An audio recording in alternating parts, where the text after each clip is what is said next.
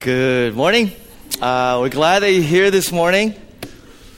We are continuing our journey into this sermon series called Rediscovering Jesus, and we're so glad that you're here. Some things up front. To me, a good story, or a good movie is one in which it takes you to a certain place where you feel an enormous amount of tension in the middle. Because you're offended, because you're bothered, because you're confused, because you're.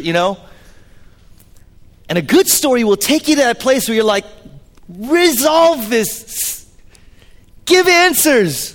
And then they take you a little further, and then finally the resolution comes. You're like, oh, that's a good story. If I do a good job today, that's what you'll feel. Actually, that's what you should be feeling every Sunday, but you don't, because I'm a terrible storyteller or communicator, whatever you want to call it. But here's why I say that. Because the front end of this sermon will get some of you to that place where you're like, I want to walk out of here. I can't take this anymore. I don't want to hear this stuff. Ever feel like that? That's what a good movie will do to you. You're sitting there going, what the heck? But if you leave too early, oh boy, without the resolution, you may miss something. So a warning, I guess, and maybe an encouragement, okay? We are on this sermon series called Rediscovering Jesus. And here's what we've been saying. We've been saying that if you get to know the real Jesus, you'll be offended. You'll be offended. You won't sit there and go, nice fella. Good guy. Good teacher. No, you'll be offended. Now, after last week, I talked to a handful of people and I said, I was actually surprised when I said, are there people who are still not offended yet? And a number of people rose their hands. I was like, man, I'm doing a bad job. And then somebody said to me, Peter, maybe it's the semantics of what you mean when you say, are you offended? Because we're so conditioned to think of being offended this way. When we think somebody's offensive, we think of a racist. We think of a mean, wicked person. We think of someone who's so arrogant, so full of themselves, etc. We're like, oh my gosh, they're offended. But we don't normally think of offense this way. If somebody came to you and said, I'm God, here's what that means. Our relationship, it's got to change. I can give you anything, but I can demand anything. Your life, not your own. Bought at a price. I have authority and rights to every single part of your being. Every single part. You don't get to decide. You don't get to choose on your own. I get to decide. I get to choose. If somebody comes up and does that in our culture, we don't sit there and go, boy, you're challenging me. Our response is, who the heck do you think you are? Who do you think you are? We're offended. And the point of the sermon series is you and I have to get to that place. Because if we're hearing, oh, that's challenging, we're not hearing him. Because here's the thing. I do believe that there's some of us who truly are not offended because every single part of your being and soul is totally and completely yielded and surrendered to God. So that when God says go, you go. When God says stop, you stop. There is no me. It's all about you, God. You are completely and totally at the center of where. If that's you, absolutely. You're saying, amen, brother, that's me. But for the rest of us, who in our day-to-day lives are like, oh, some here, some there. No, that's scary. That's threatening. That's not just challenging. For the rest of us, the sermon series brings us to that place where God's saying, are you feeling what I'm saying to you? Are you feeling what I'm saying to you? That's what God is saying. Now, the groundwork or foundation was found in Matthew 11 on this whole sermon series on the identity of Jesus. And in Matthew 11, you don't have to turn your Bibles. I'll just go there. And we see this interaction between Jesus and John the Baptist via his disciples. And John is confused. John is struggling. John is at that point of going, this is John the Baptist, the forerunner to Jesus. And he sends his disciples to ask, are you the one? Are you really who you say you are? And Jesus sends this answer. He says, verse 6, blessed is the man who does not take offense at me. NASB. And what he was saying was, blessed are those who hear really what I'm saying and feel the offense but don't take offense. In other words, they're not walking out going, forget you. If that's what you say, I'm so offended, I don't want to deal with you. And the reason why John was offended was for two reasons. The claims of Christ and the cross of Christ, remember? What was Jesus claiming? Well, Jesus said things like this. Verse 27 of the very chapter in Matthew 11. All things have been committed to me by my Father. No one knows the Son except the Father, and no one knows the Father except the Son. Now, what was Jesus declaring there? Well, half of that is something that a lot of religious leaders and philosophers have declared throughout history. They said, I have knowledge of God. I know the way to God. I can show you the way to God. Come follow me. Come follow my teachings. Do the things that I've laid out. And you can meet God. You can find God. Lots of people have said that. But Jesus says something that no other leader, philosopher, religious leader ever said in the history of mankind. And that is the second part of this, which is, let's see. There's only one person that can know me. See, if you want to know me, Jesus says, you have to be eternal because I'm eternal. So the only one that can know me is someone who's also eternal. I'm infinite. So the only one that can even grasp who I am is someone who also has to be infinite, you see. I'm all powerful. So the only one that can fully grasp who I am is someone who's also powerful. And that's why Jesus says, no one but the Father knows me. Jesus says something that even John the Baptist couldn't believe, like any other good first century Jew. You see, first century Jews were very different from their pagan neighbors. They would die for the fact that they could not believe a human being could be God, that God was transcendent. They couldn't be a human figure. And so for John to hear that Jesus was declaring, I'm God, the eternal, infinite, the great I am, he began to be troubled. If you believe that Jesus is God, the reason why it'll trouble us or offend us is because it changes everything, see? A relationship with him is all-consuming. Relationship with him affects every single sphere area of our lives. Relationship with him, it means that every single nook and cranny of our lives is under his kingship or lordship. He comes and says, I can give you anything, and I have, but I can demand anything. It's not about your goals anymore. It's not about your dreams. It's not about what you want and what you've said for you. It's about what I want. Is it in line with what I want for you? See, if we say that Jesus is a good moral teacher, as I said, we're making a mockery out of history.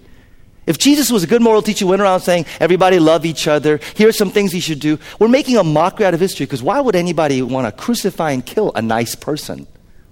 Why would they crucify Mr. Rogers? Jesus didn't go around saying, I'm good, everybody love each other, can we all just all get along? Jesus came and said, I'm God, and that's why they killed him.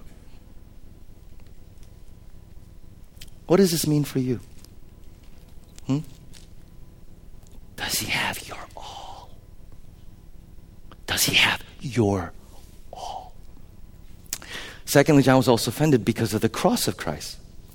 Again, Jesus, unlike any other leader, didn't come in saying, I'm going to bring salvation and strength, meaning I was a good person, great leader. I have all these incredibly insightful teachings. Do them and you shall live. Do them and you shall be saved. Jesus Christ comes along and says, I have news.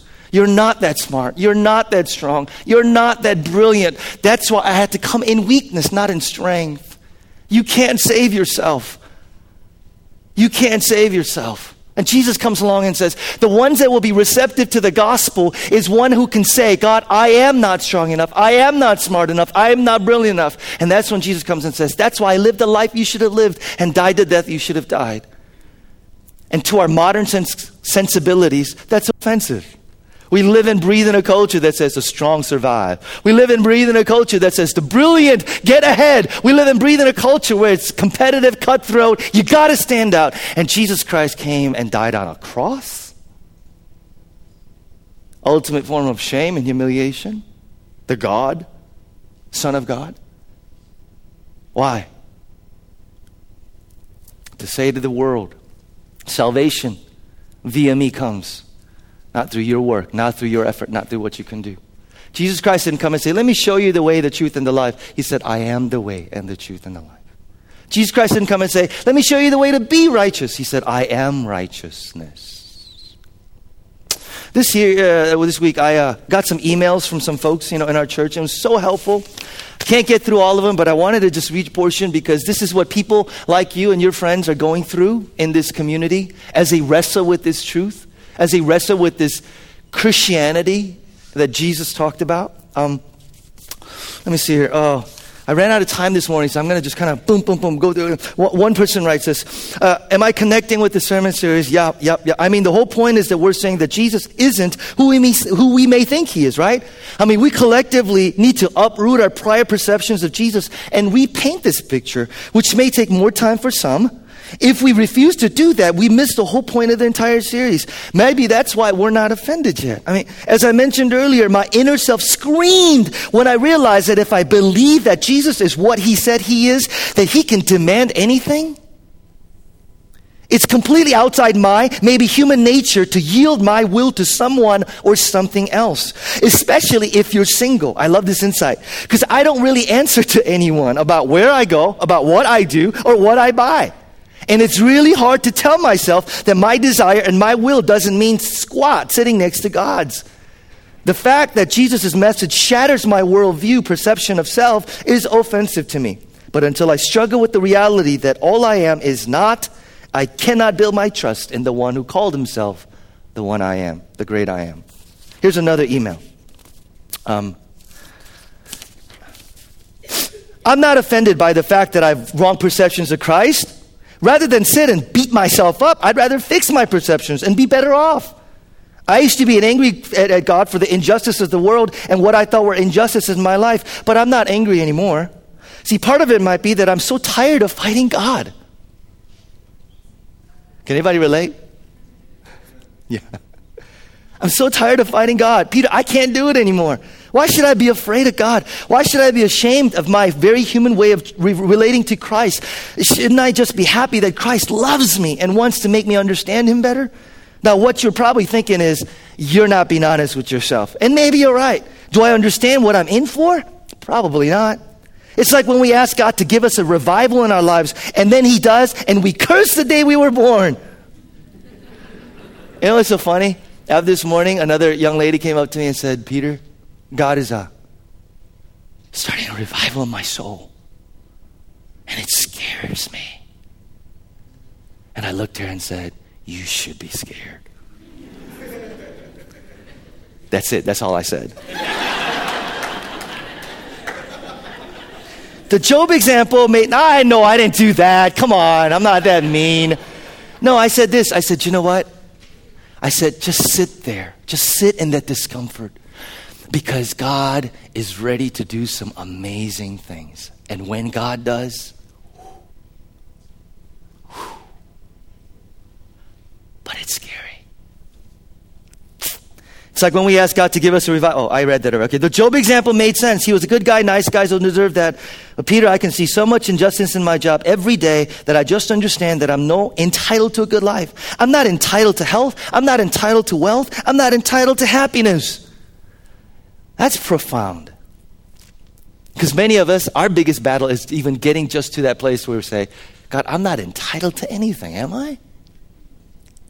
Even 2 years ago, I would have scoffed at this comment I just made, but it's simply true. Christ longs to have me, all of me, whatever it takes. Here's another one. I love this email, actually. Hello, I've always considered Jesus to be radical in his approach to teaching and revealing truth about who he is and what the kingdom of God is. I'm not offended by the thought of Jesus as God who deserves full worship, a life of sacrifice, and complete obedience. No, I grew up knowing the angry Jesus that was always disappointed in me and would ransack my spiritual temple every Sunday. Anybody relate to that? Yeah. Of course, this left me at the altar repenting and getting on his good side once a week. The always on time, prayer answering, wine making Jesus is a foreign concept to me. If he was making wine, it was only to show his power. Jesus declaring that he wants all of me is not offensive. It's kind of assumed. I mean, he's God and he died for me to see his reign in all of creation, including my life. Here's part of the reason why I read this email. Ready? This is why community, small groups, and being in intimate relationships with people that you worship with is important and critical. You do not see all the facets of God on your own. Your culture, upbringing, your education, who you are, your family has shaped your view of God, just like me. Jesus is a diamond. He's multifaceted. You can't see all of him just with one angle. And unless you are in community with people who are showing radically different sides of Jesus, you will not know the real Jesus. Does that make sense? So you need to be in a small group, fellowship, intimate community of people who will challenge and stretch your view of Jesus. Some of us, we connect with the radical temple cleansing Jesus. He's God. He's authoritative. He demands it. We're like, amen, brother. And then there are people in our community group who are like, oh, I struggle with that. I grew up with the winemaking Jesus. He's nice. He answers prayers. He's good. He comes through.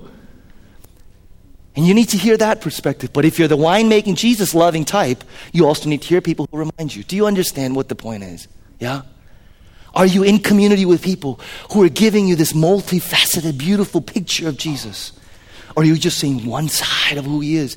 If you hang around with people that look like you, talk like you, dress like you, listen to your music you listen to, eat the food that you do, and furthermore have the same cultural upbringing as well as religious, theological upbringing, I know I included a ton of things. You only have one view of Jesus. If you're just coming here on Sundays listening to me, you're only going to have one view of Jesus. Are you in community with people? Also, I was struck by the constant mindfulness of Jesus, knowing that what he was sent to do. Oh, I'm sorry. The funny thing is that I can relate to Jesus now more than ever. For example, Sunday you mentioned the way Jesus felt seeing the ritualistic way the Jews made sacrifices in the temple. I always saw that in the passage, to which if you were here last week, I'm like, way to go, man. That's the whole thing. Okay, anyway. I always saw this in the passage and was usually told that I missed the obvious message. This is Jesus cleaning the temple, and this is what he was told, that it was about tithing. And that it was about selling things inside the church. So he says here, that's why in our church, bake sales were always held outside, so God wouldn't get mad. So what I'm reminded, it's so silly. I mean, what we do, what we do to...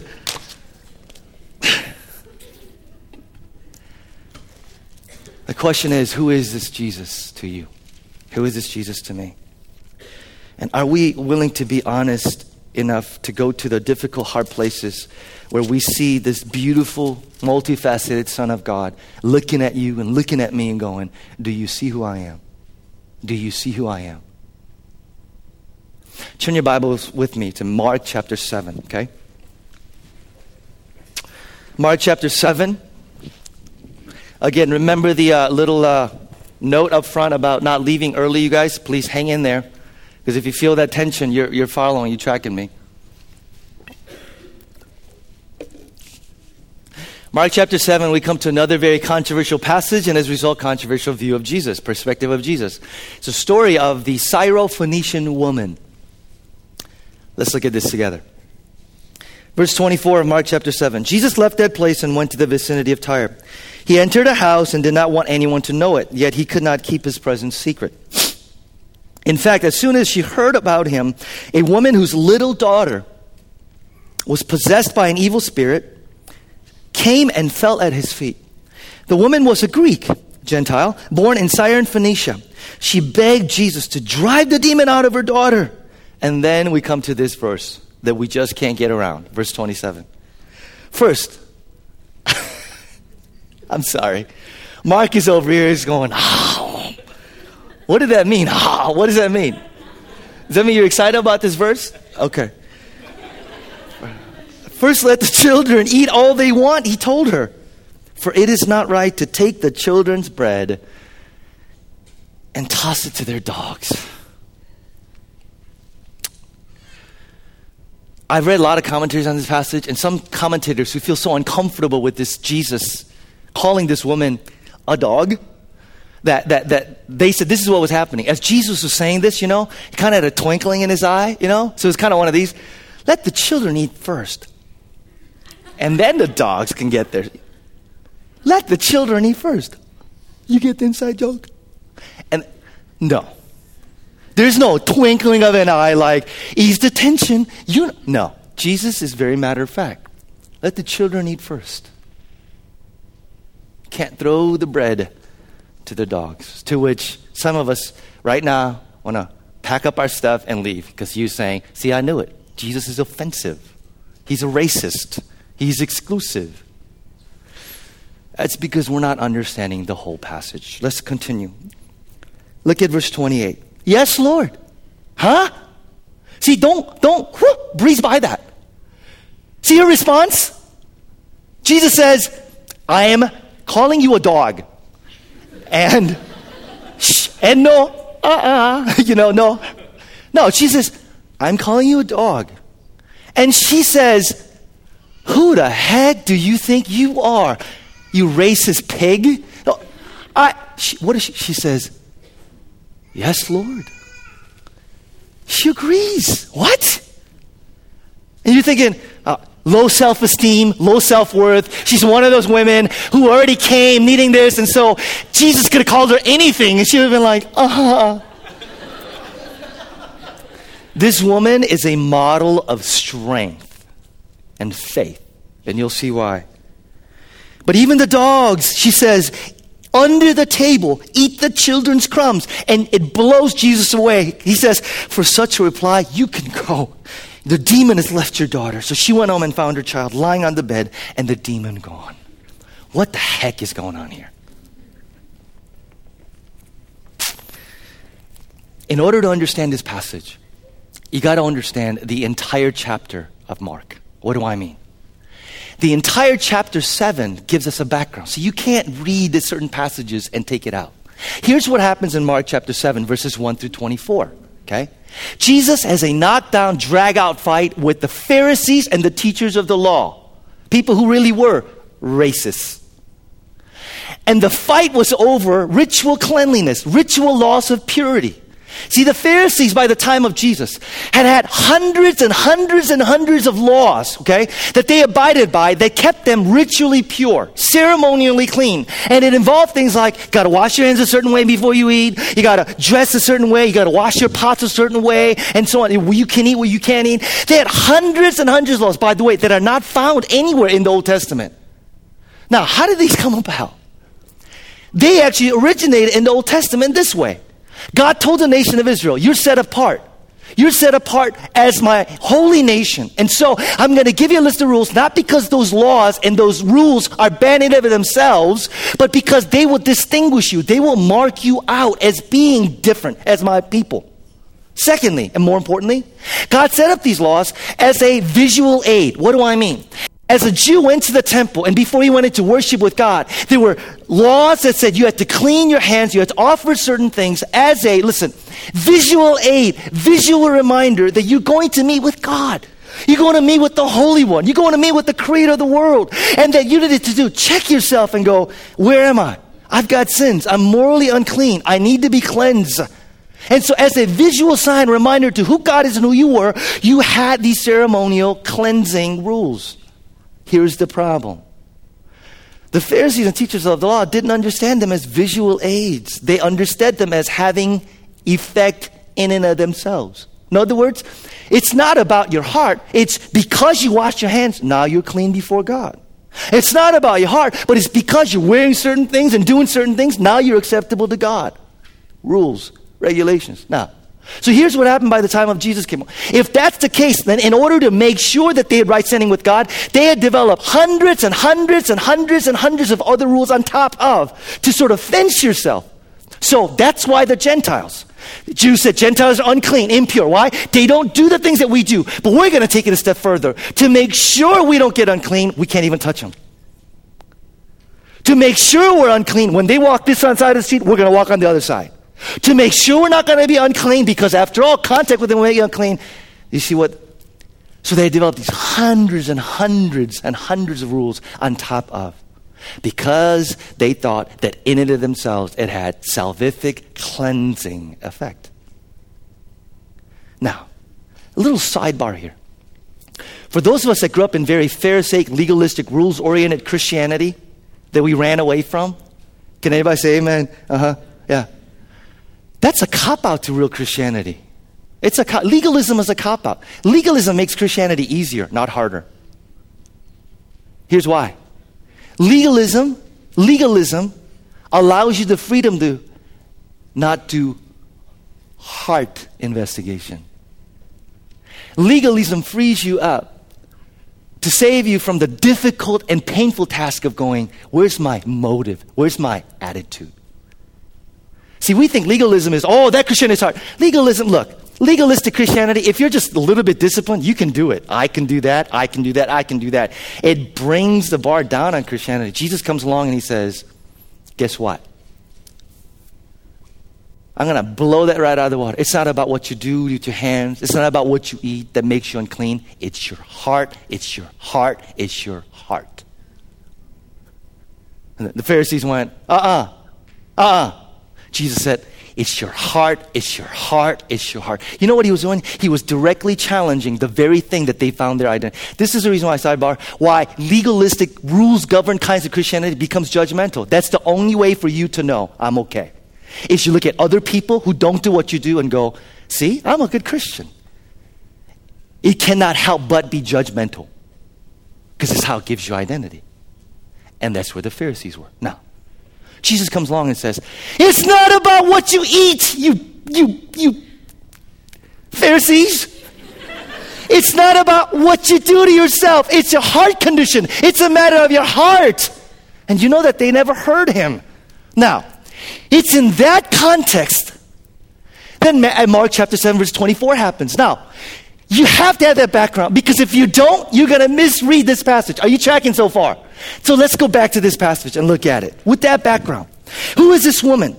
This woman, her problems, she has many problems. It says, the Bible says, her little daughter. The word little there doesn't mean young or baby. The word little literally means beloved, dear, precious. In other words, this daughter is precious, dear. It means everything to this mother. And she's demon-possessed. And so what does she do? She comes to Jesus, and the Bible says she fell at his feet. And that was more than just respect, like, you're a holy guy, you're a rabbi. It was showing profound grief. When she fell at his feet, she's saying, Jesus, my daughter, profound grief. And when the Bible says that she would not, and she begged. The word there is in a progressive verb, meaning that it was repeated. In other words, she didn't stop begging. She would not stop bothering Jesus. She would not stop asking him, be quiet, Jesus, my daughter. Be quiet, Jesus, my daughter. She is persistently saying, I will not leave this place until you hear me. In that context, Jesus says, gotta go there. Let the children eat first. For you can't feed the Father's bread or the Father's food to the dogs. Two things. Number one, culturally, she would not have been offended. Why? Number one, she's a Gentile. She is familiar with the surroundings of her culture. She knows about the animosity between Jews and Gentiles. And by the way, the Jews really did refer to Gentiles as dogs, as a derogatory term, as a derogatory way, okay? But what we often forget is that Gentiles had their own set of names for Jews too, which I can't repeat in church, okay? So it's not as if the Jews were dogs to Gentiles, and Gentiles are like, oh no. The Gentiles had venom of their own that they returned the favor. So culturally, here's another reason why she wouldn't be surprised. She knows that Jesus is a Jewish holy man. He's a rabbi. The thing that she would expect is approaching Jesus and his disciples and people saying, Gentile, woman, get away from him. Get away from him. She would have never in a million years expected, if you were culturally, Jesus to go, come, what is it? Even speak to her in public. Even engage her in public. She would have culturally not have been shocked and offended. But that's not the point of the story. Because Jesus says, you can't feed the children's bread to the... What is he talking about? Here's the key that unlocks this passage. Jesus is not making a racist statement, but rather a theological statement. Say that once more. Jesus in this passage, unlike what we think, is not making he can't be making a racist statement. Why? He's just spent verses 1 to 23 going against the Pharisees and drag out fight because they're saying, we're superior, we're accepted by God because we're Jews. And Jesus is going, it's not about your pedigree, it's not about your ethnicity, it's your heart, it's your heart, it's your heart. And she's going to turn right around and make a racist statement? No. Jesus is not making a racist statement, but a theological one. What kind of a theological statement is Jesus making here? Here it is. Here's the picture. in a Greco-Roman household. Like I grew up in an Asian family. This is how we ate. The grandfather, if he was alive, would sit at the head of the table. If he wasn't alive, the father, whoever head of the table, would sit at the table. The food would come first to them. And all of us children sat, on the side, waiting. It wasn't like, hey, food, everybody pass it around. It wasn't like that. It came to the father or grandfather. They had their portion, and then they distributed the food to the rest of the family. So in a real and profound sense, the children ate the father's food. The children ate the father's bread. Okay? That's how they ate. In this context, in the Greco-Roman world, they had dogs. They were household pets. There were stray dogs too, but household pets. Now, unlike maybe some of us in the way we grew up in our culture, dogs weren't welcome to the dinner table to sit with the rest of the family. Okay? When dogs jumped on the table, parents would be like, down boy, and the dog would go down to the table. But here's what happened in a typical dinner setting. When there was food left over, oftentimes that food left over, if you will, went to the dog. Other times, scraps that were from the bread also fell to the ground, and the dog under the table also helped himself or herself to the bread. So in a real profound sense, think about this. The dog still ate the father's food. Sure, it was lesser, and sure, it was later, but the father's bread, just like the children, was available to the dogs now. If Jesus isn't making a racist statement and saying, you don't deserve it because you're a Gentile, and he says, let the children eat first. This is important. Somebody came up to me and said, isn't Jesus talking about the nation of Israel? Children is the nation of Israel, but Jesus is not saying the only one that can eat the Father's bread, the only one that is allowed to the table is if you're a child of God, i.e. you're an Israelite. Why? Because then he is making a racist statement saying only Jews are allowed. Clearly Jesus isn't saying that. What is he alluding to? And what is the allusion that this woman connects with? Here it is. When Jesus says dogs in that culture who were unclean, the dogs are not worthy of the Father's bread, Jesus was saying, not because you're a Gentile, not because of your ethnicity, not because of your pedigree, but the disease that has infected all of humanity, called sin, has infected you.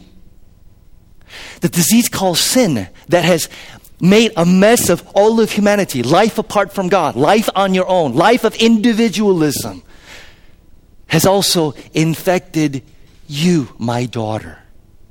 And therefore, you are unclean. And here's the powerful thing. You ready? Okay, go here. She doesn't say, how dare you? She says, yes, Lord. Do you know what she was saying?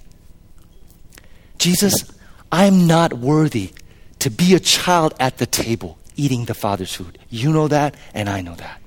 But, this is so powerful. There's enough grace on that table, even for me. Jesus, and she probably did say it with the twinkling of an eye, there's enough mercy on that table, even for me. Jesus, there is enough bread, enough love, mercy, and grace of the Father on that table, even for me. Yes, Lord, even for me. To which Jesus says, your faith has saved you. Your life will come together. She is a model for Christians throughout ages. Her story is told again and again throughout every single page of the gospel to do this, to exemplify for us the nature of saving faith. Everybody say saving faith. Saving faith. The nature of faith that releases the love and power of God into your life. And let me say this. You cannot be a Christian or be a life-transformed Christian unless you are in the same shoes as the Syrophoenician woman and your response is hers. What do I mean? The gospel of Jesus Christ and real Christianity comes along and first of all says, I'm not fit for the Father's table. Sit on that. I'm not fit for the Father's table. I'm not worthy to sit at the Father's table. So Jesus is saying, you're unclean. You've been tainted with sin. You're not right before God. Her response isn't, "Ha!" Her response is, "Yes, Lord. I am a sinner. Yes, Lord, I am wicked. Yes, Lord, I am rebellious. Yes, Lord, I am in need of your grace and your mercy." Listen, Christians not, grew up in church not, you cannot embrace the entirety of the gospel until first and foremost, see, I told you you're going to be uncomfortable, but you got to hang in there. First and foremost, you come to that place, regardless of how spotless your record is, where you can say, "I am not worthy to sit at the Father's table." And we don't like that. And we wrestle with that. I wrestle with that. I wrestle with, "Yes, Lord, that's who I am. I am unworthy. I am unworthy to sit at the table with you. Of course I don't deserve to be at the table. Of course I'm unfit for the mercy of God. Of course I'm unfit for the grace of God." And first part of Christianity says, you got to get there. Now, I'm glad nobody's left so far, okay? Because if you're sitting there going, "That's the Christianity I grew up with. I hate that. You're making me feel bad. You're making me feel this big. You're making me..." Listen. Do you know why? Do you know why the cross and the gospel doesn't transform us? Because we don't get to that uncomfortable place of going, "I don't belong at the table." And because we don't get to that place of saying, "I don't belong at the table," when Jesus comes and says, "I invite you to the table," me, you, me, someone like me, yes, you, then we experience the power and love of God. Do you know why for some of us, our Christian lives, can I just be honest, are so... It's because we've never gotten to that place where we're saying, "I'm undeserving." And sure, it's maybe our religious background, our parents, and it's the rules of the gospel of Jesus Christ says, child of God before you become that. You got to get to that place. Let me move on, because there's a second part too. The secondly is that gospel Christianity, she doesn't hang her head. She doesn't walk away saying, "Woe is me, I am unworthy, I am unfit." Nobody, what does she do? She turns right on and says, "Yes, Lord, but, you know I know that there's enough mercy at that table for me. You know I believe that there's enough grace at that table for me, someone like me. Call me a dog, call me whatever you want to. But you know that there is love and acceptance on that table, even for me." To which Jesus says, tremendous faith. Your life will come together.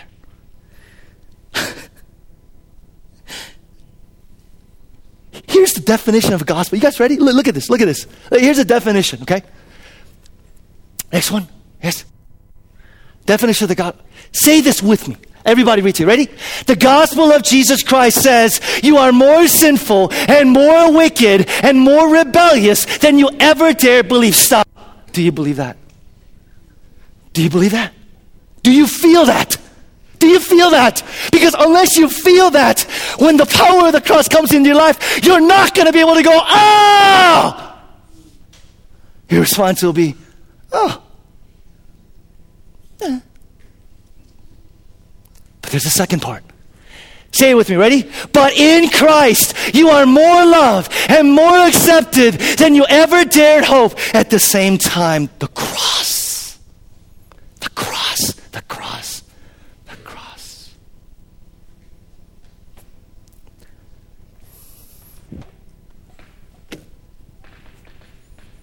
This is saving faith.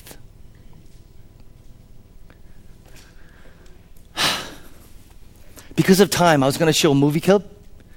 It's a movie that was made in 1995, Sabrina, with Harrison Ford and Julia Ormond. Anybody remember that? Man, I was a huge fan of Julia Ormond, Legends of the Fall. Wonderful actress. Whatever happened to Julia Ormond? Anyway, it's a movie called Sabrina. It's a remake of an old movie. It's if you want to watch it at my house, please come over. You can watch it at my house. It's wonderful. You got to see it. It's a love story. Harrison Ford plays Linus, right? Linus Larrabee, this huge multi-billionaire corporate blah, blah, blah, right? And he has a younger brother, David, played by Greg Kinnear, who is this playboy, sort of just wasting the family's forward. By the way, do you guys realize how much spiritual truth are found in film? It's unbelievable. Let me give you this example, right? So what happens? Well, Greg Kinnear is engaged to a woman. And this woman's father happens to be another corporate giant, CEO, okay? And then there's going to be a merger between these two companies, making billions of dollars. And Harrison Ford is just salivating, going, oh, my brother, if he married. Problem is, Greg Kinnear falls for Sabrina, who is the daughter of their chauffeur, a servant girl. If Greg Kinnear doesn't marry this other woman, Elizabeth, this deal can go down. So what does he do? He decides to hijack the whole plan. And so he makes Sabrina, Linus that is, Harrison Ford's character, fall in love with him. He sweeps her off her feet, and she falls in love with him so that Greg Kinnear's character, his younger brother, can get married, right? But towards the end, Harrison Ford decides to tell her the truth. He tells her that the reason why I've romanced you, the reason why I've all these things is to make sure that the deal would go down. Now, the trick is, though, that he is really falling for her. But he tells Julia Ormond, and Julia Ormond's character is crushed. You used me. And she eventually leaves for Paris to leave the whole thing. Harrison Ford's character comes to the realization that he does indeed love Sabrina, a servant girl, multi-billionaire CEO. He does love her. And so he realizes, I got to go after her. I got to go get her. So there's this wonderful scene where he gets into the chauffeur, who happens to be Sabrina's father. And they're stuck in New York traffic, and her father's in the rear mirror. He's like, as Harrison Ford's characters want to go to the airport. And Harrison Ford looks in the back seat, and he says to Sabrina's father, go ahead, say it. And Sabrina's father says, you don't deserve her. And Harrison Ford says, I know I don't deserve her, but I need her, and I don't need anything. And then there's this scene where he gets out of the car because of traffic jam. And so he gets onto a helicopter, and then he goes onto Concorde. He's all sweating, right? And he's on the Concorde, and finally they land in Paris. And it's dark. It's one of the beautiful streets of Paris, right? And Julia Ormond's character is checking into a hotel and gets on a cab. And you see in the dim shadows Harrison Ford's character. And he's standing in this dark place, just looking over at Sabrina. And Sabrina sees him and says, what are you doing here? Why are you here? And Harrison Ford says, eventually, that's because I love you. She says, how can I believe you? How can I trust you? And then you know what he says? He says, Sabrina, you're the only one that can save me.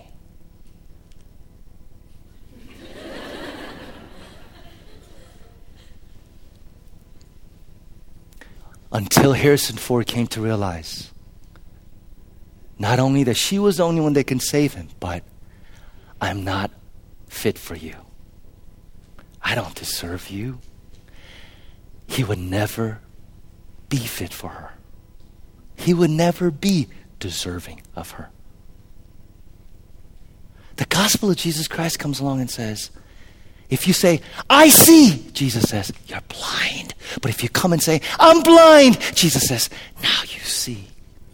If you come and say, I'm alive, Jesus says, you're condemned. But if you come and say, I'm condemned, Jesus says, rise, you're alive. If you come and say, I want to exalt myself, Jesus says, you're going to be humbled. But if you humble yourself, Jesus says, you're going to be exalted. If you come and say, I'm going to find life, Jesus says, you'll lose it. But if you lose your life for my sake, you'll find it. The gospel of Jesus Christ says, until you get to that place where you say, I don't deserve you. I'm not fit for you. You'll never sit at the Father's table. Some of you, this is hard for me as a pastor. Can I go there? Is it okay? For some of us, let me say it that way. God is not through words, Jesus not through words, but circumstances and events showing us that we don't belong at the table. Now, here's what I mean. It can be all the way from those of us that grew up goody two-shoe, did the whole church thing, never erred, blah, blah, blah. And we've entered into that stage in our lives where we've crossed boundaries we thought we would never cross. We've done things we used to judge people for, going, oh, I'll never. And here we are, circumstances, events in our lives, where we are being shown our hearts, our cowardice, our fear, our legalism, our judgmentalness, our sinfulness. We are being shown what our true salvation is. Whether it be from my moral superiority or to my job, God, through Jesus Christ, events showing us what it is that is our true salvation. And my question to you is, what are you doing about it? Are you running around going, how dare you? I don't deserve this. I deserve a better life. I'm better than them, God. What are you doing? Are you running around cursing God, angry at God, saying, I deserve a better life? Or child of God, have you come to that place where you say, I don't deserve to sit at the table? To which he says,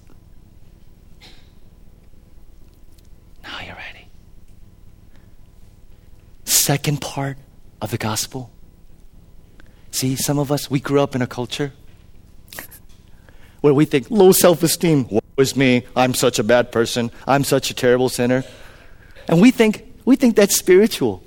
Our attitude is, God, hit me again. I'm still breathing. Hit me again. I'm still breathing. Come on. We think that's Christianity. Listen, let me put it this way. The second part of Christianity, if you really embrace it, there's confident joy. Let me put it this way. It is just as prideful. It's prideful and arrogance to say, God, I will not accept your grace from me. It's just as prideful to say, let me say that once more. Peter, calm down. Breathe. Okay. It is prideful and arrogant for some of us to go, God, I don't want to admit and I don't want to accept the fact that I don't deserve it. I don't deserve to be at the table. I refuse to accept the fact that I'm undeserving. That's pride. But it's just as prideful to say to God, I will not accept the magnitude of your grace. Do you realize how arrogant it is for us to go, who do you think you are, God? I'm so sinful, I'm so dirty, I'm so nasty that not even you can forgive me. Twinkling of an eye, who do you think you are? That's the gospel. Do you get it? Do you get it? It's just as prideful to say, I will not admit that I'm a dog. I want to sit at the table, and if that's what, but it's just as prideful for some of us to walk around with our heads down, to walk around with our spiritual lives all over the place, to walk around with, because we will not accept the truth that God in Christ forgives you. And that His grace and mercy is sufficient for you. No matter who you are, what you've done, Jesus Christ says, come to the table. Me? Yes, you. Come on, jump up. Come to the table. But you don't know what I've done. I've lived in the gates of hell for the last 5 years. Jesus Christ says, I don't care. In me, you're in. You're in. Do you know what that does? I'm sorry. My posture is like all over the place today. Do you know what that does? That gives you joy. It gives you confident joy. You walk around and not, hit me again, Lord, I deserve it. You don't walk around going, I'm the worst sinner in the world. It releases the power and love of God, and the result is confident joy when you realize Jesus says, I became a dog so you can be a child. I was trampled down under the table so you can sit at the table with the Father. Me? Yes, you. Me? Yeah, you.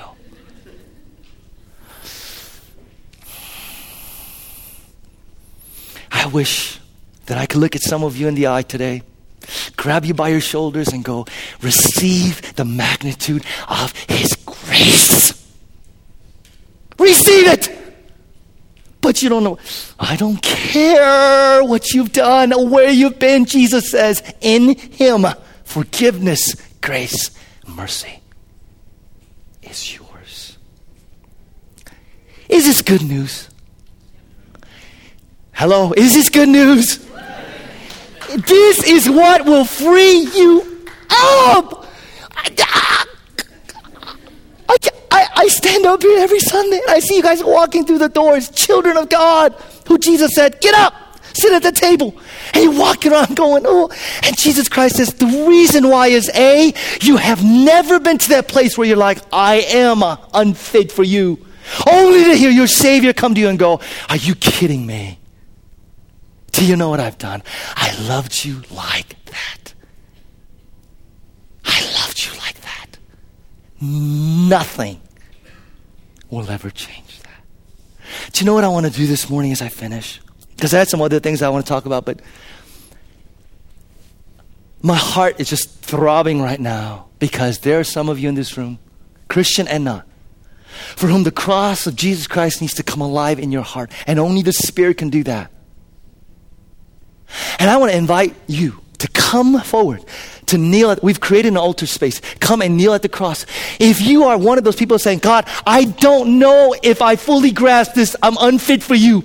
I don't know. I ask the Spirit of God, open my eyes to help me see. But at the same time, for some of you, and this is maybe mostly for you, if you're sitting there again, because of my pride, not only am I accepting the fact that I'm not unfit, but I will not accept the magnitude of your grace. You need to come and fall at the cross of Jesus Christ and say, I receive. I surrender. For some of us, the cross of Jesus Christ just needs to come alive, releasing His power and His love. Because you don't know confident joy that you can do anything. You can do anything in Christ. He saved you more than just to not sin. He saved you to make a difference in this world. Isn't it about time? It only takes one or two people who are bold enough to go, you know what? I don't care about what people think. I don't care what people say. I'm getting up and I'm going to go and do business with God. And then normally people follow. Quickly. We don't have time. Come on up. Come on up. Come on up. Come on up. Come on up. Plenty of space. Come on up. Go to the foot of the cross of your Heavenly Father. Come on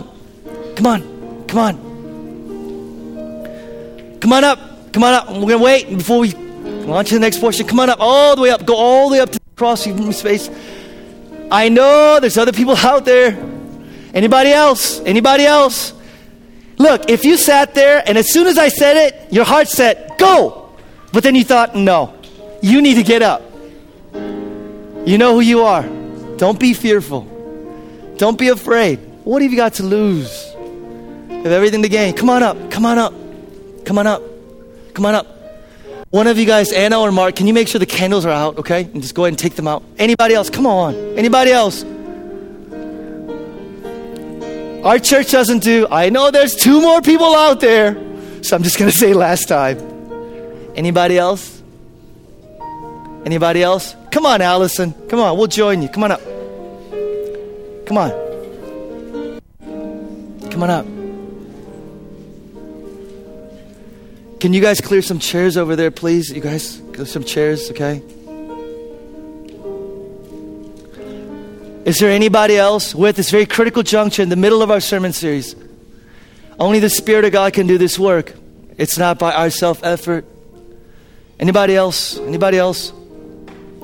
For those of you that are up here, I'm going to give this space for you to pray to your Savior, to your Jesus, to your Lord. Whatever it is, He already knows. He's already been dealing with you about it. Go to Him. Give you space. For the rest of us, the worship team is going to lead us in what I think is the perfect response song. Let the song minister to you, and as you feel led, stand, raise your hand, sit, whatever, and respond to your Jesus this way. Thank you, God, for the work that you're doing and work that you've done. It is only by the power of your mercy and your grace, Jesus, that we can even experience this. Thank you, Lord, that even though we're unworthy, even though we're not deserving, you came down, all the way down, for us, to save us, to redeem us, to cleanse us, and to call us your own. It is by that grace and that mercy of God that we could even come to the cross, Jesus. And we declare this morning that we need you. We declare this morning that we need you. Allow this truth to come alive in our hearts. Come alive in our souls. Again, as the worship team leads, anybody feels led, please come up. Come up and join us.